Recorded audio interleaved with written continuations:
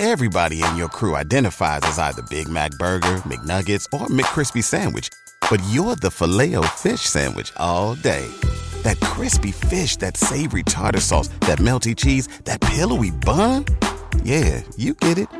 Every time. And if you love the Filet-O-Fish, right now you can catch two of the classics you love for just $6. Limited time only. Price and participation may vary. Cannot be combined with any other offer. Single item at regular price. Ba-da-ba-ba-ba. You know that fresh produce is the best produce. That's why at Kroger, we invest in local farmers to bring you seasonal picks that taste fresh from the farm good, like sweet corn, refreshing watermelon, and juicy peaches. So whether you're a delivery lover, a picker-upper, or you shop in-store, your local produce always tastes 100% fresh, or you get a 100% refund guaranteed. Kroger, fresh for everyone. Bedrosian throws to Sandberg, and the pitch is grounded to second base. Thompson has it, throws to first. It's over. 27 years of waiting have come to an end. The Giants have won the pennant.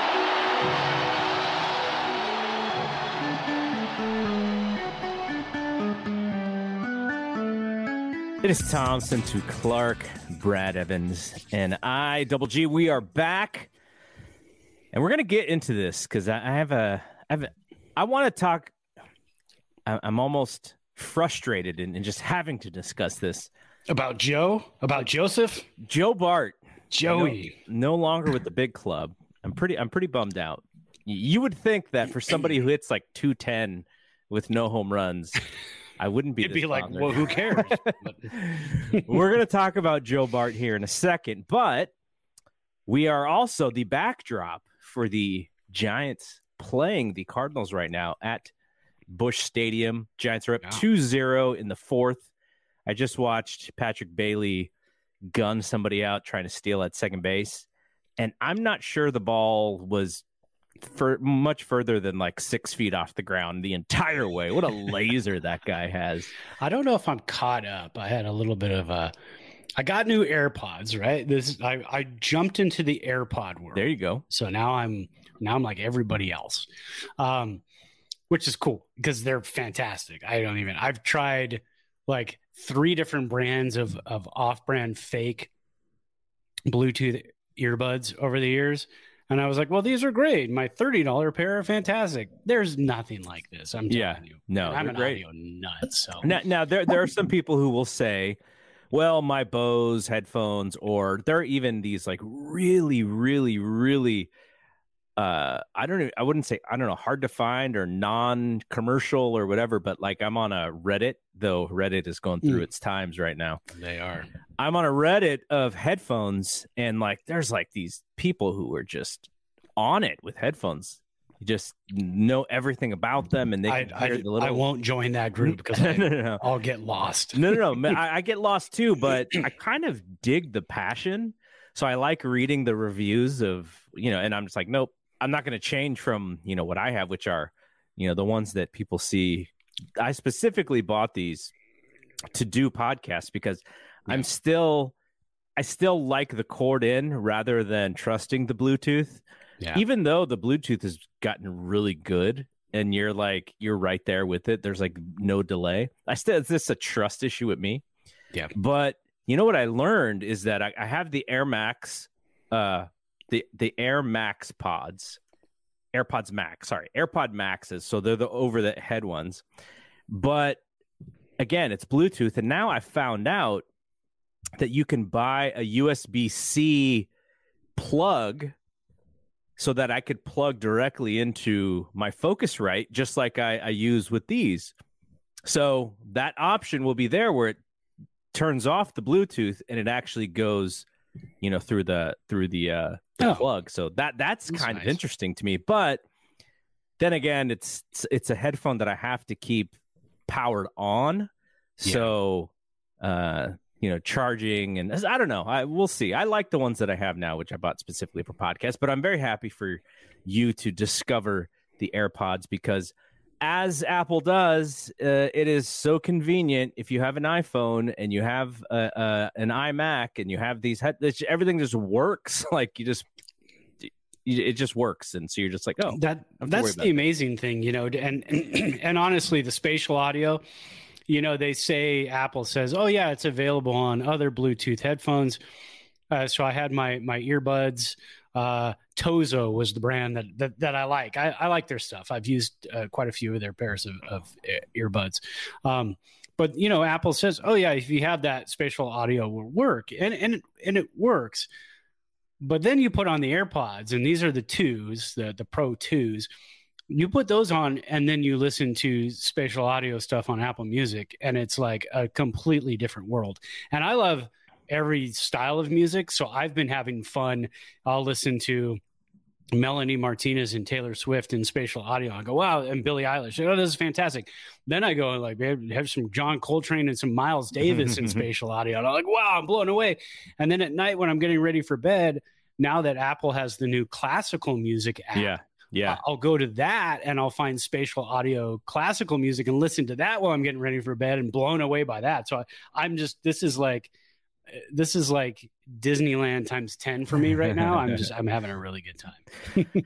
Yeah, we'll get off the headphone thing here in a second. But I will say that I bought the original AirPods when they came out, and I've had 2 pairs of those, the first one and the second one. And then when the Pros came out, I bought one as well of the first gen. But then I moved to Beats because they sort of allow for the same stuff, because it is technically Apple's company as well. And I just use those because those are like my workout headphones, and I don't feel as guilty beating those up like I do with the ones that are in your ears. And so I just feel like, I'm just going to throw these in the pocket and let's go. And I'm not too worried about it. But all right, enough of me pushing off my sadness of Joe Bart. But I had this vision. I had this dream. As we know, Joey Bart gets drafted number 2, the highest draft pick that the Giants had since Will the Thrill. Yeah, exactly. So over 1985. That's how long. It's like 35 years or something since Will Clark was drafted and Joe Bart was the second pick.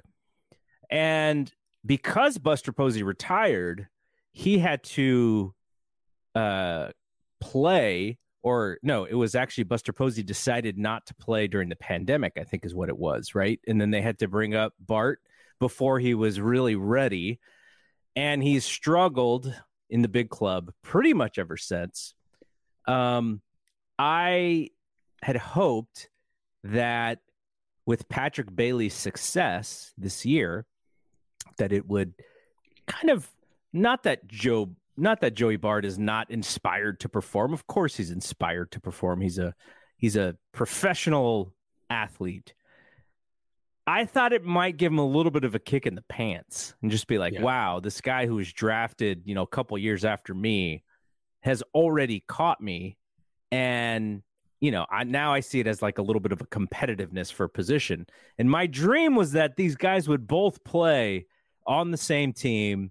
If you're throwing a lefty, Joe Bart gets a start. If you're throwing a righty, Patrick Bailey gets a start. So it's probably like a 60-40 trade-off, and each guy gets to sit and relax. And, catching is a hard position, so you don't want them to play, all 162. You want them, probably sitting in the 130s or the 120s. And so it'd be a nice trade-off, and it'd keep each other fresh and this young energy. And Bailey's doing something good behind the plate, and Joe Bart goes, oh, this is what I need to work on. And sort of similarly at the bat. And then the Giants said, oh no, your dream is not our dream. It's not our plan. We're keeping Sable as the backup catcher on the roster. Joe Bart, you're going down to Sacramento again, where you are an absolute stud in the minors. And when you come up to the big club, not as much. So I don't know. What do you think he's thinking as the highest prospect in the Giants organization for a couple of years? That he was number 1 on their board, and now he's back in the minors, and he's seen the guy who was drafted below him surpass him. It's hard to know what he's thinking, because a lot of times, Kapler basically said the other day that Joey Bart said, I'm going to put my head down and I'm going to be ready for the club when they need me. We've heard a lot of that over the last couple of years, and I don't doubt his passion. I don't doubt that he can still become a good player, a good catcher who hits maybe like, 260 or so in the majors with 15 home runs and be a serviceable catcher. I still don't see that can't happen. Right. I just, it's not going to be with the Giants. It's just not going to be with the Giants at this point. He'll be up and he'll be down, and he'll be up and he'll be down, but he still has years. He still has control by the Giants. So I think in his head, he's probably thinking, well, I can either be moved or I can stay here and keep doing what I'm doing. I mean, his last great year in the minors, and not really a great year, but good year in the minors, was 2021 when Buster Posey had his final season in the majors. And looking at Bart's numbers at that time, in 2021 in Sacramento, he hit 294 in 67 games, and had 10 home runs in 252 at bats. So it's there. I mean, it's still there. God, I can't even imagine what he's thinking at this point. It's not a situation that we're too familiar with when we see a high draft pick like that from the Giants. Because again, I mean, the last time the Giants had a high draft pick was 1985. And it's hard for us to fathom like this is actually happening to Joey Bart. We thought fast track, going to be up to the bigs, going to really help out, especially in a position of need when Buster Posey retires. And we knew that it wasn't going to be like, well, here's the new Buster Posey. I mean, that's not. You're talking about a Hall of Fame catcher. You're talking about a 3-time world champion. You're talking about a rookie of the year. I don't know, man. I all I can say is he's probably pretty down on himself. And I know the quotes are going to say otherwise, but you've got to be down on yourself at this point. But you have to use that. And as a professional athlete, you really have to use that to try to turn things around. The Giants want him to make good decisions at the plate. They want him to put the ball in play. And the Giants broadcast, they were just talking about Jordan Walker, a high prospect for the Cardinals. He was trying to elevate everything because that was, where baseball is going. Elevate. That's not his game. So he went back down to the minors and became that line drive hitter again that just drove the ball, ground ball, hard ground balls, line drives, high exit velocity. And so maybe Joey Bart can concentrate more on that. And he did. Towards the end of last year, he concentrated on that. The power went down, but he put the ball in play more often, and the strikeout percentage went down. But when you're looking at, I mean, what was his strikeout percentage? Was 38% last year. I mean, that's outrageous. That's almost 40% of the time you come to the plate, you're striking out. That doesn't help move the line. That doesn't help score runs. I don't even want to look at his WRC plus for last year. I'm sure it was just god awful. But yeah, he's got to be down on himself, and I feel bad because we're the optimistic podcast. We like our players. Yeah. We like to see them succeed. We don't say this guy can't do it, ship him out. No, man. I want to see the Patrick. We talked about it last week. I want to see the Patrick Bailey, Joey Bart catching combo. Yeah. You want to see it so much that you recreated it in Out of the Park Baseball. I did. I did. We want to see that. I mean, that's kind of the wave of the future. Two controllable catchers for a long time. You have a DH position, so. And it doesn't have to be a spot of power, just defense, put the ball in play and be good at what you do, but just don't strike out so much. Yeah. And if you're telling Bart, if you're trying to get him to sort of, not get too down on himself, like you said, though, how can you not? Yeah. I think the part of that conversation says we have Sable and we cannot move him. And that is the reason why we have to move you, because you have the option and he doesn't have the option. Yeah. Now, Sable is still productive. He's still got 7 home runs, 20 RBI. His batting average is now down to 248. His on base is down to 320. There could be, I don't want to see this happen, obviously, because I want to see Sable be excellent as well. But there could be a scenario where Sable's numbers look a little bit like Joe Bart's numbers from last year. And then the Giants would have to make a decision on him. Do we keep this guy because of the way that we got him via the Rule 5 and limit the possibility of Joe Bart playing in the big leagues and getting those reps that we know that he needs? And they may have to make a decision at that point. But right now, because Sable is productive and Joey Bart has that option, he is the one who goes down. And, we were trying to figure out, like, gosh, how could they make it work? How could they carry all 3 of those guys at the same time? And, some of it was like, could they send down, one of these multiple infielders that they have? What they would have to do, and I don't think we want to see this either, is they would probably have to send Casey Schmidt back down. I don't know about you, but I kind of like him being on this big club. Now, he's not gonna hit 350 or whatever, but he's just gonna play really good defense, and it's fun and it's exciting, and the fan base is behind him. If one of these outfielders, something happens because they're on the older side of things, Conforto or Haniger, who a lot of people are down on Haniger right now. I know that why did we sign this guy? Well, he was hurt, and I want to give him a chance. You want because he's got power. He's done it in the big leagues before. He's got the pedigree to do it on the club. So you give him some time. But there's really nobody else. Once Jock comes back, once Tyro comes back, there may be other players in AAA right now. And you saw 2 guys go down in Brett Wisely and Bryce Johnson.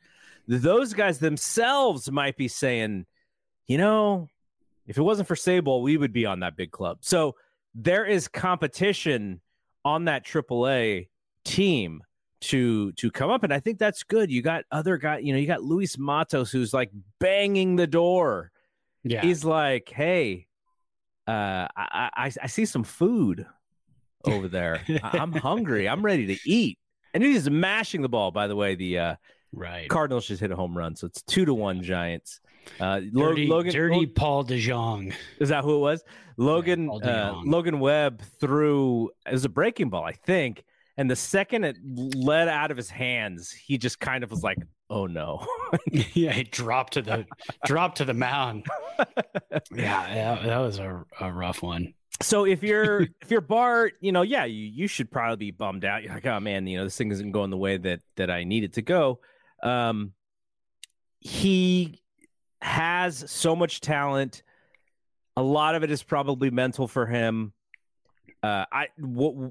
Hitters in the step from that AA, AAA to the big leagues, it can simply be that they have tape on you and they know your weaknesses better than AAA teams would. And anyways, a lot of the AAA pitchers probably can't pitch to those weaknesses. Like, imagine like a Max Scherzer sees, Joey Bart's zones in which, it's got the cold spot versus the hot spot. And he's just like, oh my God, like every single thing that I can do, this guy cannot hit. Right. And that's not to say that Joey Bart, is just so many holes. It's just these pitchers are so damn good. And then, you imagine, you throw your 6 innings and then in comes 100 miles an hour and then 100 miles an hour from the left side and then the closer. And you're like, geez, it's probably never been harder to hit in the major leagues than it is today because of how specialized things are.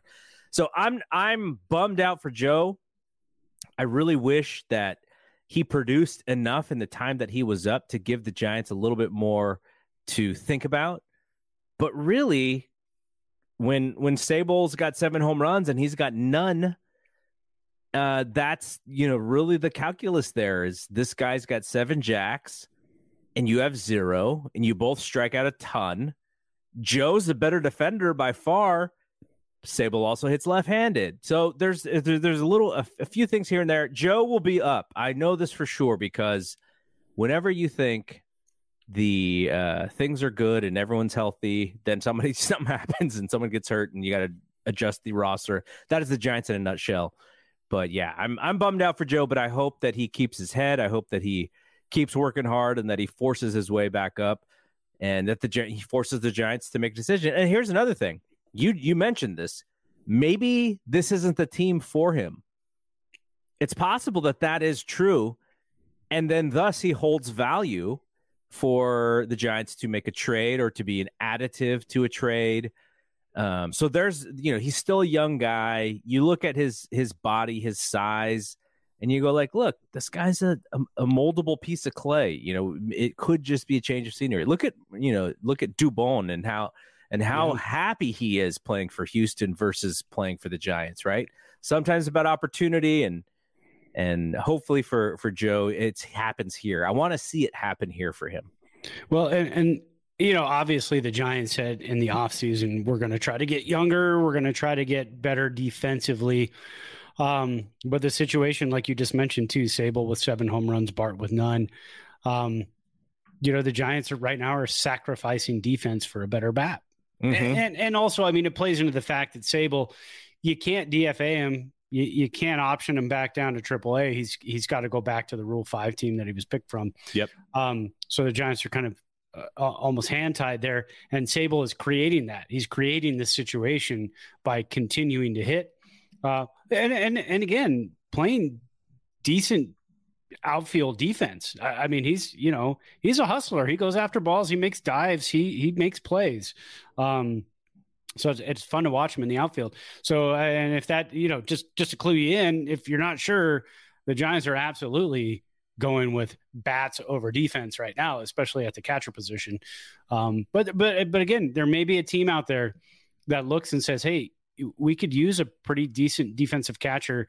We have guys who are hitting 110, behind the dish, who are okay on defense, but Joey Bart might be able to run into a few here or there, and they might swing a deal. It's not going to be a blockbuster deal. I keep seeing these deals, on Twitter, like Joey Bart for Ellie De La Cruz. Let's do it. No, these things are not going to happen. It's going to be Joey Bart for like a, probably a single A fireballer with some control issues that the Giants think they might be able to turn around or do something with. It's not going to be anything crazy.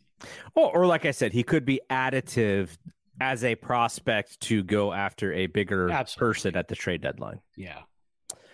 All right. So, yeah, sorry to start the show off with a bummer, but I just really wanted to see that Bart and Bailey combination. I want to see Joey do well. All right, so what's some of the other news that is happening in Giants baseball land? Keaton Wynn, he is on the big club. They sent Tristan Beck down. Tristan Beck is who was the guy last year who was just up and down like every other turn? Luis Gonzalez was up and down a bit. There were some pitchers there. I forget the names of the honestly, pitchers. Last year was everybody. It was amazing. We were talking about this in our text group today. Me, you, Hot Take Bry.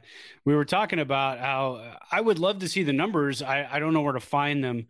But the amount of roster moves that were made up to this date last year versus this date this year. I'm kind of curious because it's probably half, if not less than half the amount of moves that were made. Last year it seemed like everybody was trucked up and down. I know under the CBA that changed at the beginning of last year. Yep. But still, I'd love to see those numbers because it doesn't feel like it's been as much as last year. So, ooh.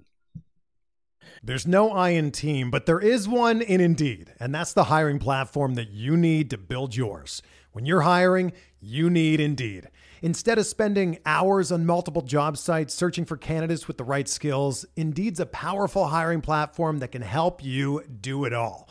One of the things I love about Indeed is that it makes hiring all in one place so easy because Indeed does the hard work for you. They show you the candidates whose resumes on Indeed fit your description immediately after you post so you can hire faster. Join more than 3 million businesses worldwide that use Indeed to hire great talent fast. Start hiring now with a $75 sponsored job credit to upgrade your job post at Indeed.com/Blue Wire Sports. Offer good for a limited time. Claim your $75 credit now at Indeed.com/Blue Wire Sports. That's Indeed.com/Blue Wire Sports, and support the show by saying that you heard it on this podcast.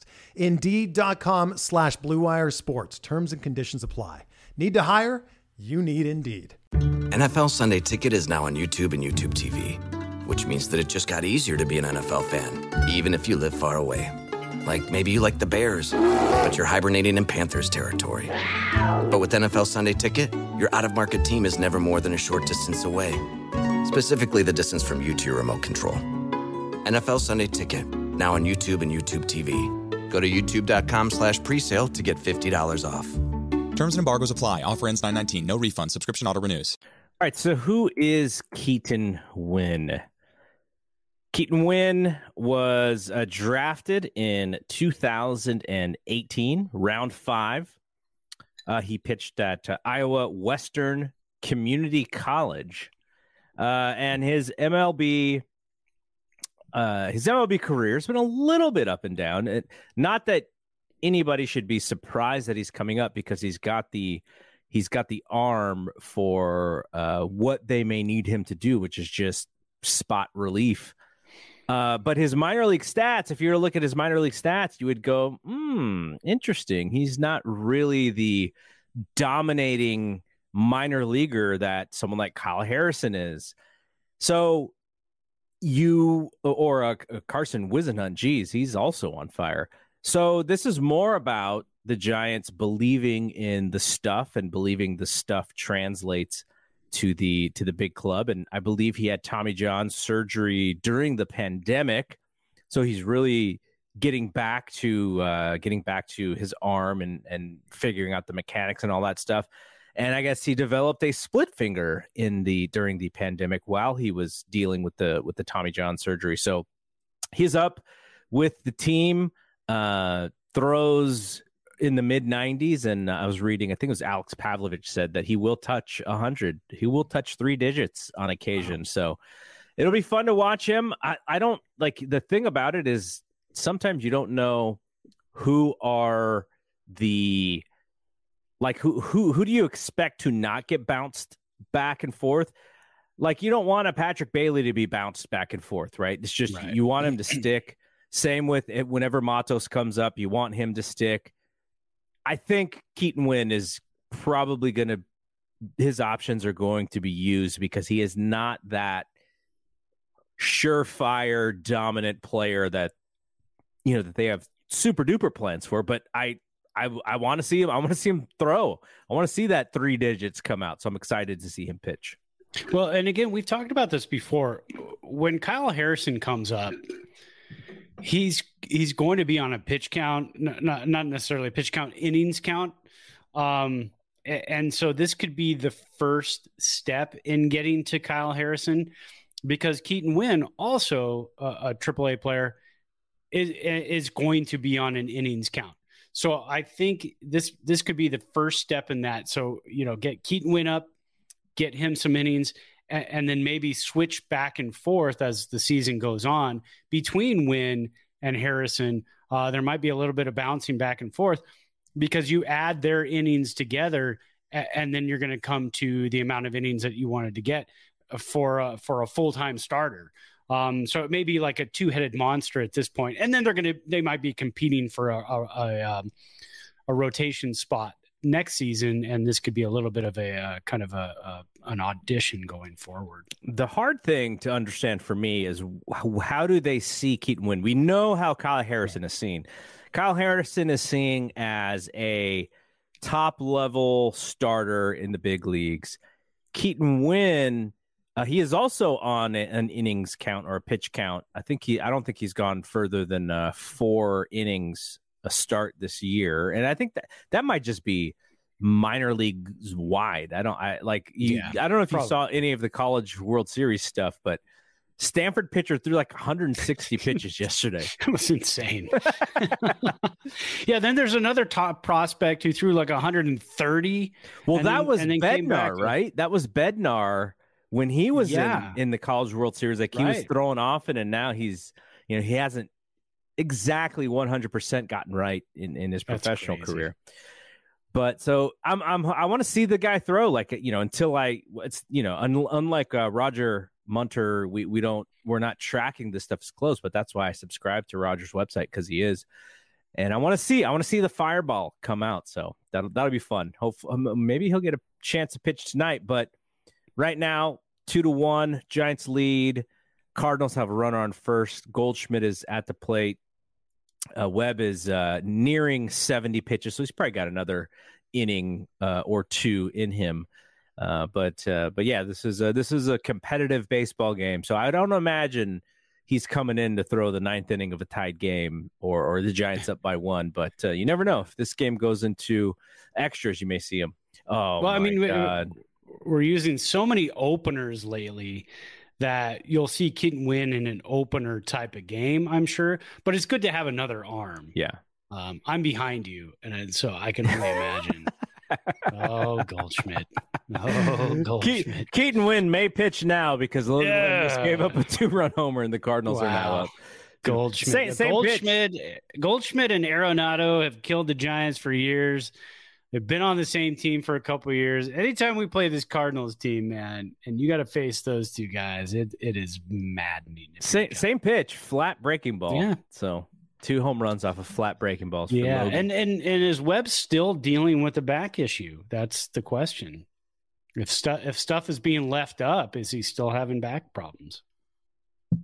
Oh, Conforto almost made an amazing catch on a ball that almost went into the stands. All right. A couple of other notes on Giants players. Alex Wood, always up to no good, is on a rehab assignment, and the thought is it's possible that he could be back this weekend during the Dodgers series. The Giants go to LA later this week, Friday, Saturday, Sunday, and the thought is that he could be back by that series.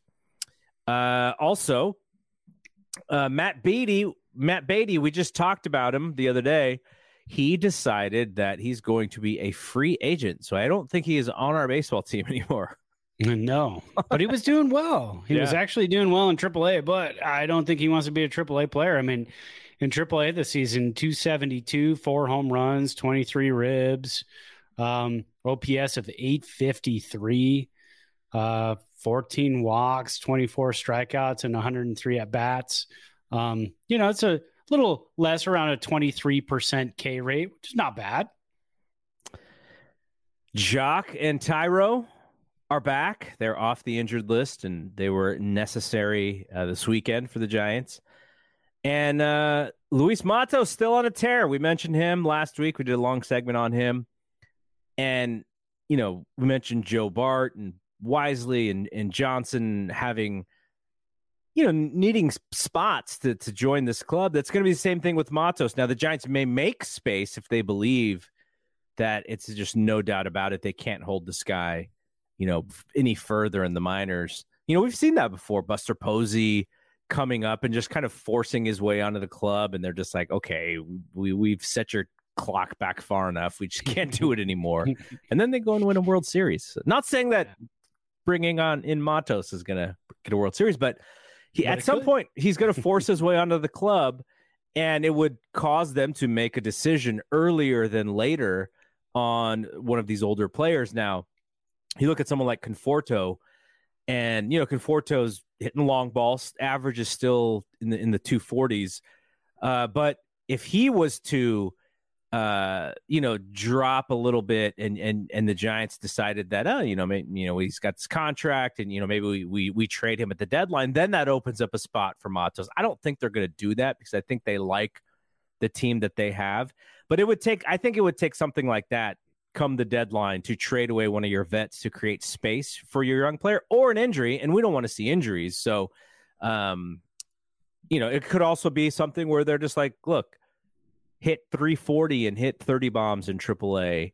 Conforto's going to opt out of his deal next year. That opens up an outfielder spot, and you'll be in the starting lineup next year. It could be something like that. So I just love the fan base right now. The fan base is just like, bring this guy up no matter what. And somebody told me we in our video, I pulled some video clips of our discussion on Matos, and one of the comments was like, you need to bring him up now. And I'm like, well, what do you do? And they're like, oh, you just need to trade Haniger. He sucks. I'm like, okay.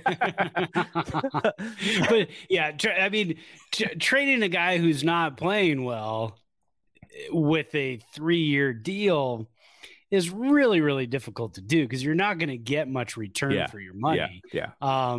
The juiciest stat for Luis Matos, and I'm sure Giants fans are probably like clamoring for this too, is he has 113 plate appearances and only 8 strikeouts. Yeah. And 7 walks. So that right there is enough to say, we'd love to see you come up to the bigs and see if that translates. But there's time. I mean, there's time. The Giants are decent enough in the outfield right now. I don't think there's anybody you can move. You can't, I mean, you could try to move Slater. You're not going to move Haniger. You're not going to move Conforto because he's got a 1-year option for next year. He's got a 1-year opt-out. So he would have to be traded to a team that was like, we need one left-handed bat to go and win the World Series. Exactly. And that's possible. I mean, they could do something like that because if, he wins the World Series, he continues to play well, he's going to opt out and you're not going to have him. So it's going to be a matter of what are you going to get in return for him? Yeah. Probably again, not you don't want to, you also don't want to just dump a player to bring up Matos because you don't know what you have yet 100% in Matos at the big league level. So you don't want to just dump somebody like Conforto, bring up Matos, and then Matos hits 200. Now where are you at? And then you have to send Matos back down, and now you're one less outfielder because you dumped somebody and got not much in return. The start of play tonight, the Giants were a half game out of the third wild card spot. Yes. So it's not like, hey, let's bring up our prospects and see what they can do. No, they're there in case there are injury problems. And Zadie and Kapler, they want a shot with their healthy team to see what they really have. That's what they want. And this is absolutely, with the exception of Bart having to send him down, this is about as close as they get Wood back this weekend. This will be about as close as they get to being fully healthy. So I think this will, and look, they go into LA this weekend, and if they can win 1 or 2 games and then they can size themselves up and go, yeah, we can play with these guys, then that's a big shot in the arm for them.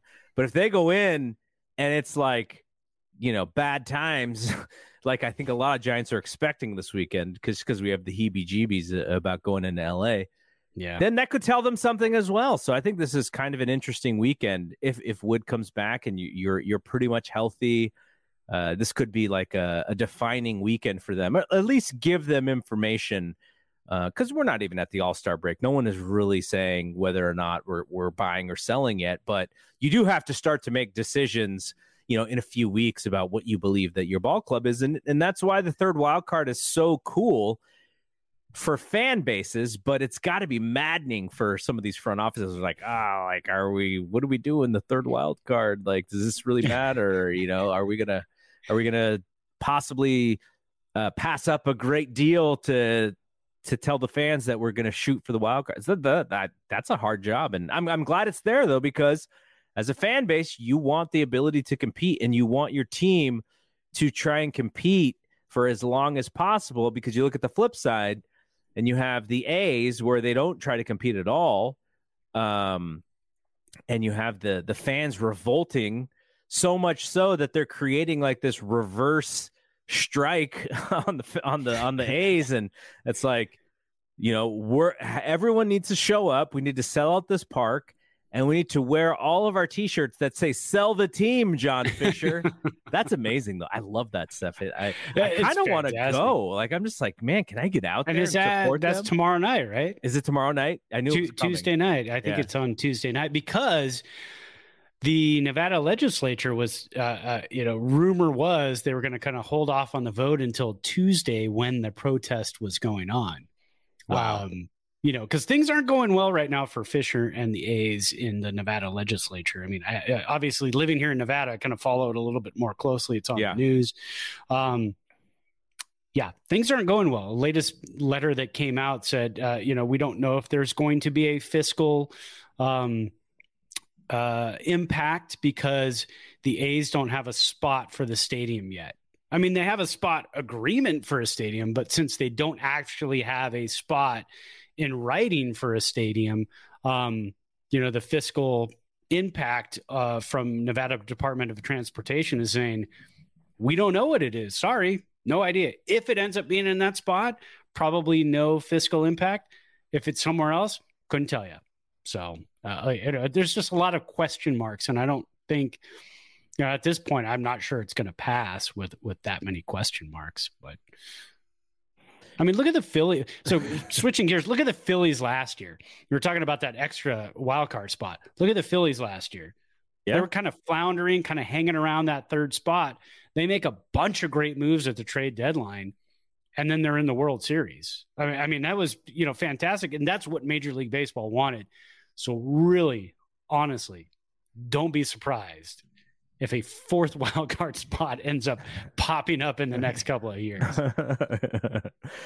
Okay, let's talk about what we are drinking. I'm like out of mine. Like, no, we went a little deeper into the show with the news section talking about Joe Bart.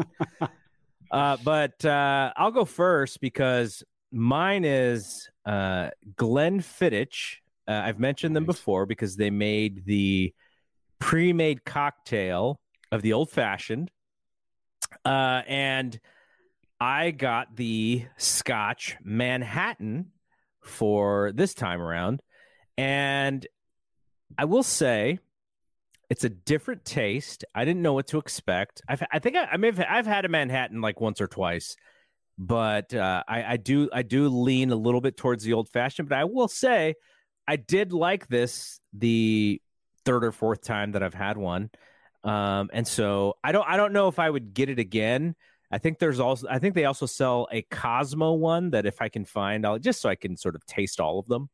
But I'm not a fan of a lot of the sweetness in these drinks, so that's what I have to sort of get around. But I just like to test drive them for this show, just to have something different, so I don't go, oh yeah, having another glass of bourbon, every week, just be a little different. But you're gonna make me feel bad and boring now. No, not at all. Because my pick tonight. Because you have been so creative in your choices that we even named a drink after one of your faves for the drink of the podcast.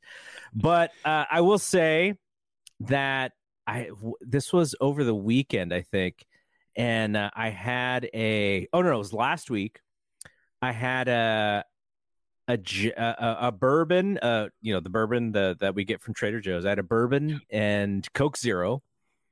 Nice. And I had that and, we're just kind of hanging out. And I was like, you know what? I have this really good bourbon in that I haven't had in a little while because I just haven't been drinking bourbon a lot. I've been drinking a lot of the scotches.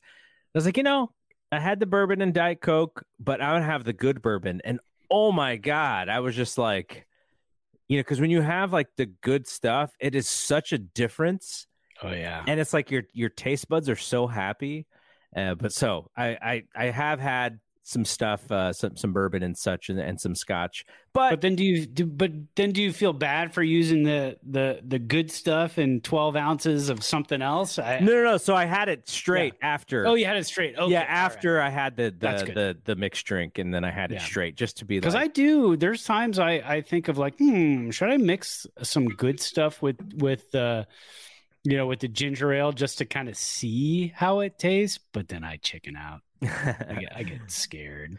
So what is in the Glenfiddich Manhattan? It is. I'll read their little description here. Bright and balanced single malt soothes the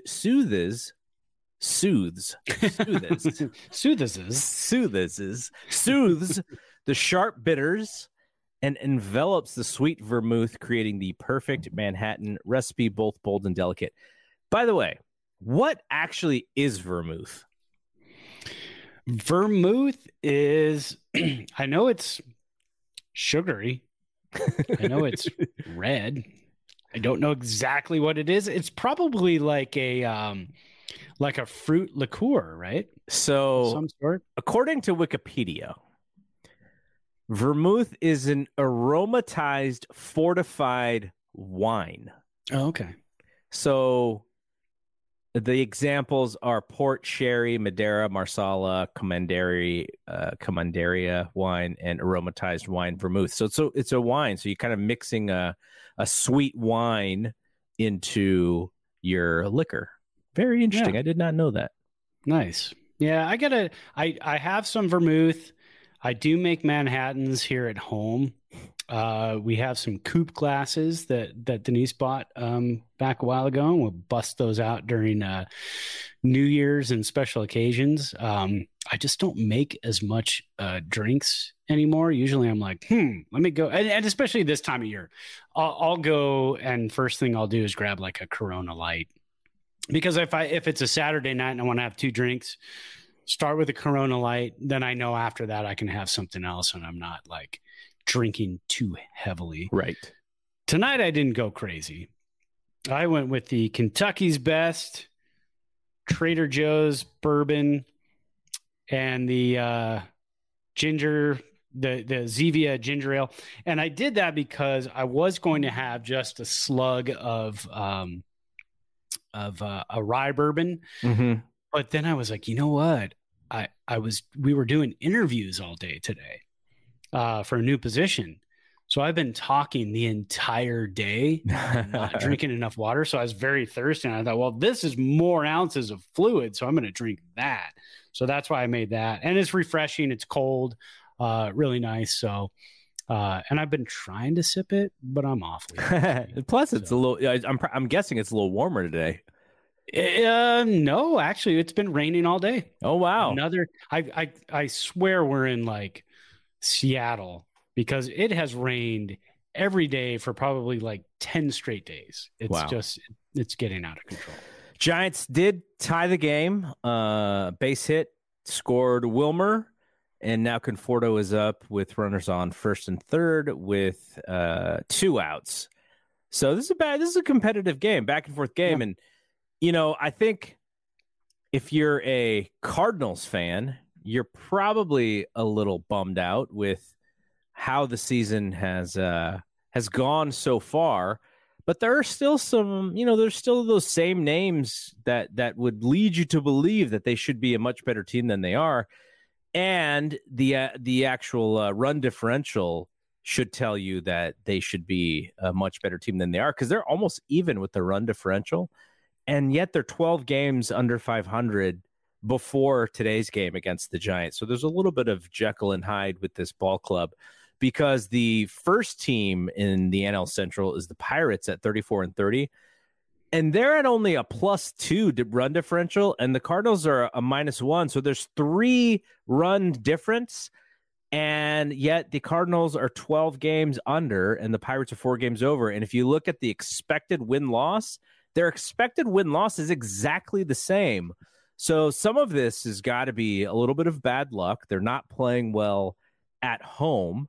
And I'm going to say, this is not going out on a limb, that the Cardinals are much better than their current standing at the bottom of the NL Central. So Giants, you're thinking like, Giants should be able to just run over these guys like they did the Rockies. No, I don't think so. I think this is going to be a competitive series, and we have some very memorable series in St. Louis against the Cardinals. So, so right now 3-3, and kind of want to lead into the week here, because now I think if you asked Giants fans if they would have been okay with a 4-2 week last week, I think they'd have been like, yeah, great. Yeah. But losing 2 to the Cubs at home after sweeping the Rockies, I think you go, wow, it sort of felt like there was some meat on the bone that we left, because the Cubs are only a game and a half above where the Cardinals currently sit, though them as well. They're probably a little bit closer to a 500 team based on expectations. And so I think most people would say, man, we needed to take 2 out of 3 from those Cardinals, and that would have been a 5-1 week. So like I said, there was some meat on the bone that was left, and I really wanted the Giants to take advantage of that Cardinals series, but you can't then go, man, we should have swept that series too, because they did win in Colorado.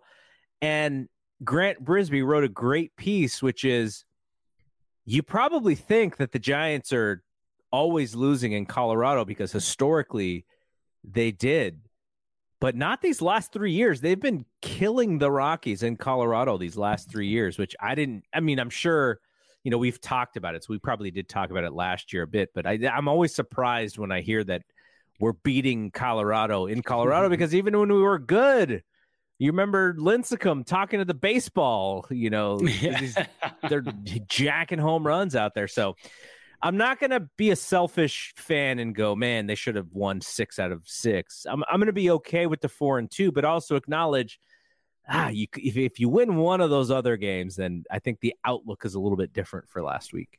Yeah, but if you can go 4-2 every week, you're gaining 2 games, over 500 or in the win column over the losses every week, and you'll take that as the season goes on. But it is nice to have a 5-1 week where you can take that little jump, because then if you do falter and go somewhere, go to play at a place like St. Louis where you have a little bit of a tougher time and falter a little bit, then you have that pad leading into it. Man, I'm looking at the coming up schedule. I'm not going to say it yet, but it is, after this Cardinal series, it's straight buzzsaw for a while. Yeah, Dodgers, at least they have the Padres and the Diamondbacks at home, but the Diamondbacks are now in first place in the NL West. They've leapfrogged the Dodgers. They are 40-25. The Dodgers are 37-29. So this Diamondbacks team, maybe it's the reverse Madison Bumgarner effect there. You get rid of the guy and you go on a run. But yeah, we talked about how exciting and how the young players the Diamondbacks have could be interesting, and they've started to play well early in the season. See if they can hang on. So the Giants have the Padres, who the Padres are, they're underperforming, I think you could say. And the Giants are probably about as where you would think that they would play. So that should be a good series. Hopefully home, we have a little bit of an advantage. And then Arizona, they're playing good baseball. So that'll be a test, but it's really the weekend series against the Dodgers that everybody's going to pay attention to. And, the Dodgers have been struggling a little bit. I know my Dodger fan buddies who are just like, I'm really sick and tired of us doing really great in the regular season and then not playing well in the postseason. And they're just like, the fact that they are still a really good regular season team means nothing to Dodgers fans right now. They're like, put up or shut up, guys. But I've said this many times this season, like all these series, it's really it really tells us what kind of team that this team really is. I want to say that they're going to compete all year long for that third wild card, but you're going to have to win a game or two in LA. You're going to have to hold court against a San Diego and an Arizona if that is who you're going to be. So I think these next 2 weeks will kind of tell us a little bit about what this team really is. And the Giants, the Giants end the seventh with Logan Webb finished the seventh inning, and they are still 3-3. So I imagine he's done, but he did get through the seventh. Yeah, going forward, I don't care who you when you play the Padres, when you play, especially the Diamondbacks are just rolling. Both of those teams, even having them at home, this is a this is kind of, I mean, this is it. This is the test to see first half of the season. Who are you? You know, what kind of team you are. You're going to LA. You're coming home for the Padres. You're coming home for the Diamondbacks. Then you're going to Toronto after that, and New York to see the Mets. And I know the Mets are struggling right now, but they're still the Mets, and it's still an East Coast swing. So even, I mean, we're talking like 2.5 weeks of just tough contests coming up, man. Yeah, and hopefully they're getting healthy at the right time, and they can utilize their full roster, their full capabilities, and see Kapler go full Kapler on some of these teams.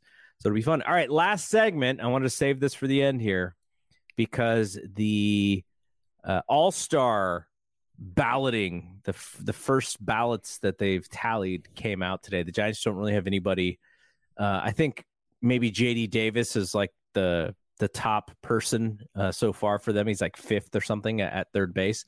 So no one really on the Giants is setting the balloting on fire right now. But I was wondering, who would be the all-star for you? Because Giants are going to automatically get one. They could get two. I think they have a good chance of getting two. Yeah, and pitching is usually what? The coaches' decisions, managers' decisions, coaches. So that could be one or the other. I think they have two, and depending on how many players get injured and opt out, there's an argument for a third player, but you kind of have to dig deep into the stats to make the argument. But who do you think should be on this team? Like, no doubt about it, who's going to be their one all-star representative? So catcher is out, shortstop is out, and I mean, like you said too, I can go into the outfield and dig around and find somebody kind of worthy, but let's stick with the positions that we know. All right. Number one, top should be an all-star this year is Thairo Estrada. There's no doubt about that. When you look at eligible second baseman and you look at WAR this season, according to Fangraphs, he is even above Luis Arias. Oh, wow. In Miami when it comes to WAR. Yeah, who is the hit machine? 2.5 WAR to Luis Arias 2.0 WAR. Number one is for eligible second baseman is Marcus Semien, 3.0. And he played a lot of shortstop this year as well because of the injury to Corey Seager. But Estrada's got to be the number one Giant to be an all-star this season.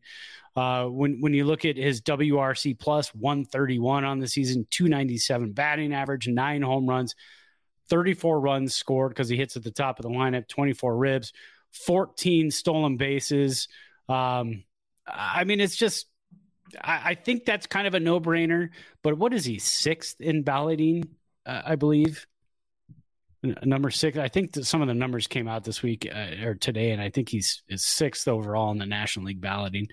Moving over to third, you know what? Again, looking at WAR, and I'm kind of using that as the number one indicator. I think you can make an argument for J.D. Davis because of the way he's played there. His playing time diminished a little bit with Casey Schmidt coming up, but it's starting to come back because Casey Schmidt has gone cold at the plate, and Schmidt is now filling in more at shortstop for Brandon Crawford. But J.D. Davis up there, 1.8 WAR on the season.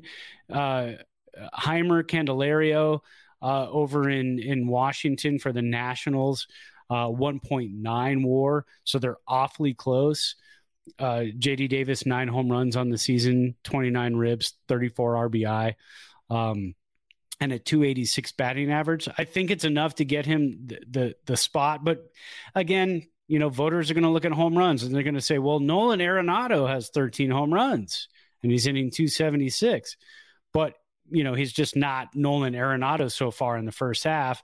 So I think J.D. Davis is going to get beat out there, no problem. First base, you can kind of make a case for Lamont Wade Jr., but you've got Pete Alonso in front of you and you've got Paul Goldschmidt in front of you. So those guys are going to take it. So when you're kind of looking around the infield and you're looking at pitching positions, I think you can either go Cobb or Webb and then put Tyra Estrada in there. You could also make a case in the DH position for Jock Peterson if you want. It's going to be tough because, again, they don't go for designated hitters and dedicated DHs so much anymore. When it comes to all-stars, they'll just pick the best players and they'll kind of plug them in that position. But that's kind of what I'm looking at so far. I think the one guy who's going to be picked no matter what is going to be Duvall. After that, I think you're right. I think it's got to be Tyro. And then I would say Lamont over JD Davis, but you know, first base is much harder to get in. Yeah. Unless that's where things would have to happen. Guys would have to not play in order for Lamont to make the team. But I think it's Camilo, and I would love to see Tyro make that team because, man, you know, he's had a fantastic season. You know, we've talked about it, how his BABIP was way high, and that was part of the reason why he was hitting at such a high clip. Now his batting average has come down a little bit. He's hitting 293, but his OBP is still in the 340-ish range. So, you know, he's not walking a ton, but you know, if he's got that OBP over 340, like that is really good for him for a style of hitter that he is.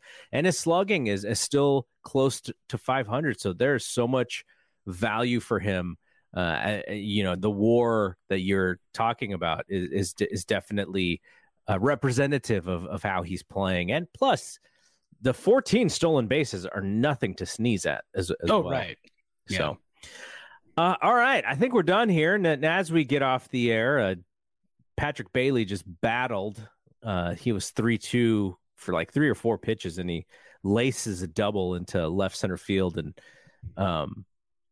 really, it was a big hustle play because the ball didn't go to the wall or anything. It just split the outfielders, and the left fielder, is that Jordan Walker in left field? I believe so, yeah. He had to kind of make a backhanded stab, and so Patrick Bailey took advantage of it. It's kind of like the Casey Schmidt double yesterday, too. Split the outfielders, didn't make it to the wall. It was cut off, and just, you know, when you're young and you've got legs, you can do that. All right, so by the time people listening to this on the podcast, they'll already know the result of this Giants game. I'm crossing my fingers for all of you who are listening to this on the audio that they did win. But the Giants are competing. It's fun to watch this team compete in battle. So that's all we can really ask for. We will be back next week, and I have a feeling it's either going to be a very positive conversation about the Dodgers series or a very negative conversation about the Dodgers series. One or the other. I don't think we're going to sit in the middle on this one. So be ready for next week in Giants-Dodgers talk. All right. For Brad, I'm Double G. We will see you when we see you. Peace out. Peace. This is Andrew Rotondi from the Bronx Pinstripe Show. In case you didn't know, the show you're listening to right now, as well as my podcast, is part of the Blue Wire Podcast Network. Blue Wire was founded in 2018 on the concept that independent podcasts would be more successful if they worked together.